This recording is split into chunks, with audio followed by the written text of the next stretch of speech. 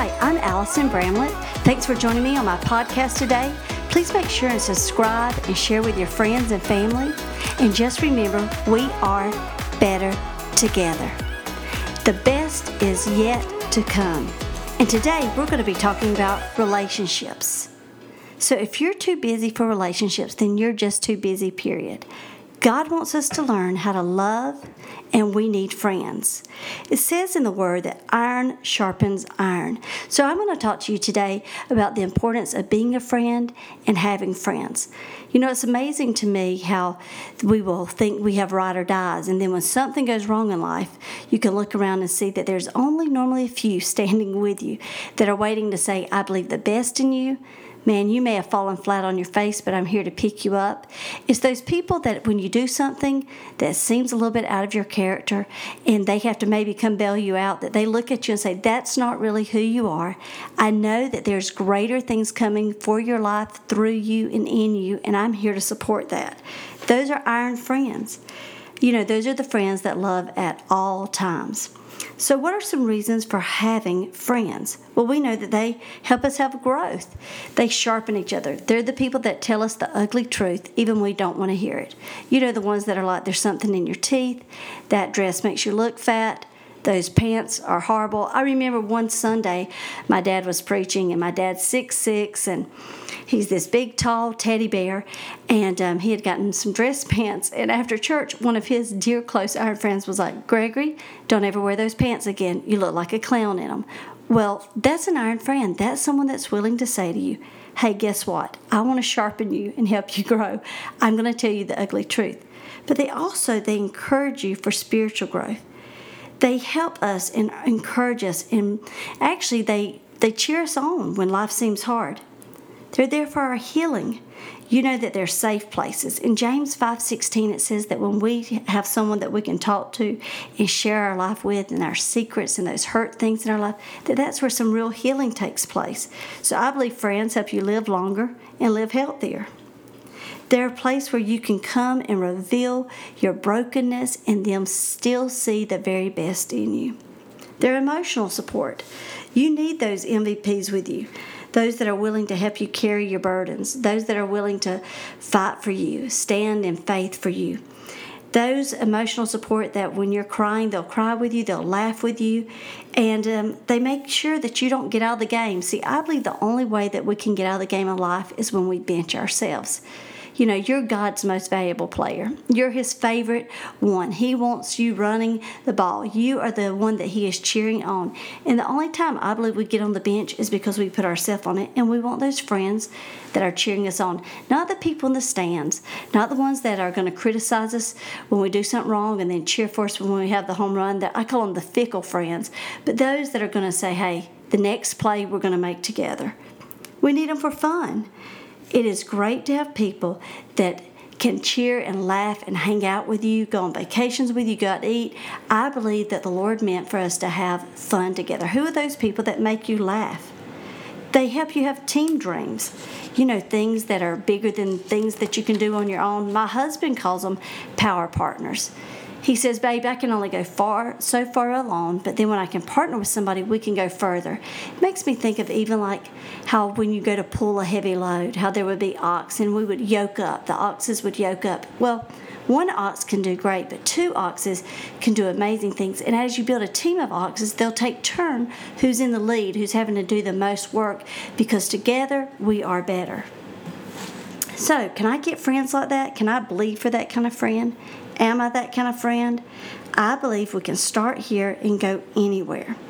And if we follow the golden rule, like my mama says, you know, if you can't say something nice, don't say anything at all. Do unto others as you want to have them do unto you. Those things that help us. And if we show ourselves friendly, then we're going to have friends. So how do I have these great relationships? Well, you know what? You have to be intentional. You have to invest time in those relationships. Friendships are not accidental, but they are intentional. And they're not cheap. They cost you time and energy, and you have to show up. I believe it's very important that when we're with our friends or with other people, that we actually listen from heart to what they're saying, that we are a safe place for them a place that cheers for them, a place that encourages them, and a place, like we said earlier, that they can cry with, laugh with, and then I believe that they're going to be that for us too. See, I don't want to wait for that type of friend. I want to go ahead and be that type of friend. So what can I do? I can invest my time, but also, like I said earlier, be present. In Philippians 2:4, it talks about us showing up. It says acquaintances show up when they need something. Friends just show up. That means they're there even when they don't need anything. They're there just to look at you, to hold your hand. Many years ago, my husband and I, if you've ever read our blogs or listened to our testimony, we had a messy marriage, and God has made a beautiful message out of it. But I had friends that just showed up and sat there with us, held us when we cried, were disappointed, cheered us on, spoke the word of God over us, believed the best in us, and they were interested in us rather than themselves. They were invested in us. I'm so thankful today for those friends, and I'm believing today that I've been that friend to other people. So when you walk into a room, church, or maybe an event or office, and you wonder, what is everyone doing? Maybe you even hear voices and think everyone's talking about you. Maybe you feel like you're being left out. I want you to go ahead and invest yourself. Go ahead and be friendly. Go make time, connect, ask someone to dinner. Show up for people. It's hard to get together if you're not there. And I believe that one of the greatest things we can do is make time. Time to me is how we spell love. Now, I am so thankful that someone tells me that they love me. And gifts are great, and words are phenomenal. But you know what? I'm so thankful for the present of presence. So what else can we do? Well, we can trust. Proverbs 26 says, many people claim to be a friend, but it is rare to find someone trustworthy. You have to build trust. Also, Proverbs 17:17 says, a friend loves at all times. That means when you're sick, when you're irritable, when you do stupid things, when you're mean. Well, when you act like the you don't want to be, not the real you that God's created you to be, and they stick around anyway. That is the greatest ability to have someone to know that they're dependable, that you know they're going to be loyal to you. And I believe loyalty is a lost word. That means I'm sticking beside you. We're in this together. Loyal puts someone else over our own self-desire. It is the opposite of self-centeredness. And I believe today, loyalty is something that we need to practice in our churches, in our marriages, in our friendships, even on our job with our children. It's a great thing to teach the characteristic of loyalty. Proverbs 19:22 says, loyalty makes a person attractive. So if you think you need to look better, I'll tell you this, become loyal and you'll see that it changes the way people perceive you and how you're seen. I believe family should do this naturally, that we should be loyal to each other. You know how a mama bear is. You can mess with her a little bit, mess with other people, but you mess with her bear cubs, you always hear, I'm going to get the mama bear. I believe that's what loyalty is, saying, when you mess with someone else, you're messing with me. And isn't that amazing? Isn't that what the Word of God says? It's greater love has no one than he that lays down his life for someone else. What that means is I'm giving up my self-centeredness, my self-desires to help you achieve what God's calling for you. It makes you a safe place. It makes you love in action. 1 Corinthians 13 says, if you love someone, you will be loyal to them no matter what the cost. You will always believe the best and always stand your ground in defending them. Man, isn't that hard to believe? It also talks about we don't keep a record of wrongs. So that means you're going to stand up for someone, even when they've made mistakes, even when there's things that's going on, because you're going to say, we're going to do this together. And you're going to speak the truth and be like, that was a wrong decision, but I know it's not who you really are. And we help each other through our broken places. And broken places can make beautiful things. There is a place for healing, a place for safety, and that is in power partnerships. And we need to hear with our heart. You can't love people without listening.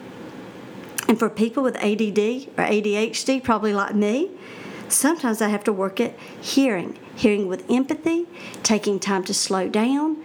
I will become the busy bee.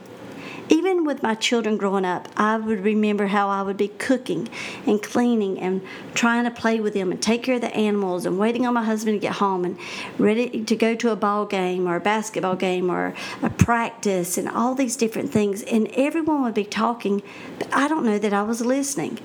Sometimes I think I was surviving. But I had to learn to listen, to hear what they were really saying and listen to my children's heart, listen to my husband's heart, listen to my friend's heart. And we must speak heart to heart and not hurt to hurt. Many times we speak out of our hurts and our offenses and our disappointments and our past relationships. I believe however you leave something is how you go into the next thing unless you get some heart healing. James 1:19 says, if you have an anger problem, it is because you are quick to speak and don't know how to listen. So just because you hear something does not mean you are listening. And I can tell you, when I didn't listen well, I reacted wrong. I didn't respond how I wanted to. I would have a quick reaction. So don't try to fix things. Just listen. Take it into your heart. It's okay to be quiet for a moment. And for me, that's like a miracle. And I believe one other thing we can do is love anyway. Overlook and accept each other's shortcomings and flaws and faults. Yeah, because it's hard to do. It's hard to overlook someone else's shortcomings. Now, I want people to overlook mine, but when someone does something with us and then they come to you and they say, man, I'm sorry. Sometimes it's hard to get over those things. But that's when we have to go ahead and love anyway. Accept each other. Approval and acceptance are not the same thing. Just because I accept someone doesn't mean I always approve of how they've acted or the decisions they've made or the things that have taken place, but I can accept that it's going to be okay. I can accept that hurting people hurt people. So any time that I've acted out, it's normally because there's a hurt inside of me. And I know probably for you know these situations. You've had your own moments. Friends, kids, spouses, they have things that bother them and bug you and bug them, and they may never change. So we have to decide to accept. Let love cover, or we can be frustrated the rest of our lives. How many of you know that, like, someone puts up a glass with it looking toward the top of the cabinet, someone else puts it down toward the bottom, someone squeezes the toothpaste from the middle, someone squeezes it from the back, and those type things can irritate us so bad. Maybe it's about the commode seat. Maybe it's about the music in the car or the air conditioner. But really, 100 years from now, even next week, are those things really going to matter? They're not. So we don't want to let those frustrations be the focus. We want to focus on the treasure and look over the trash. I believe that there's treasure in all of us and there's trash. And my daughter, when she was about 12 years old, she said, "Hey, Mom, I think it's way more fun to be a treasure hunter than a trash inspector." I believe that we can look for the gold in each other and find that treasure. Overlooking a person's faults cultivates love, but nagging destroys friendships. So all marriages, relationships, friendships, jobs go through bumps, some ditches, some go over cliffs, but power partners let you know there is a light at the end of the tunnel. They're committed to you, your kids, your marriage, your church, your dreams, and they are pulling for you and not against you. They celebrate your comebacks. They actually cheer on your comebacks, and they don't kick you when you're down, and they don't talk about you. They actually pick you up. They say, "Hey, let's get out of the mud together."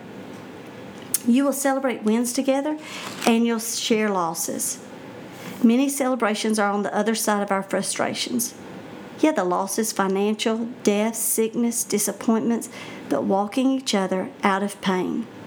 How do you do this? You can send a text when you're hurting or give a call.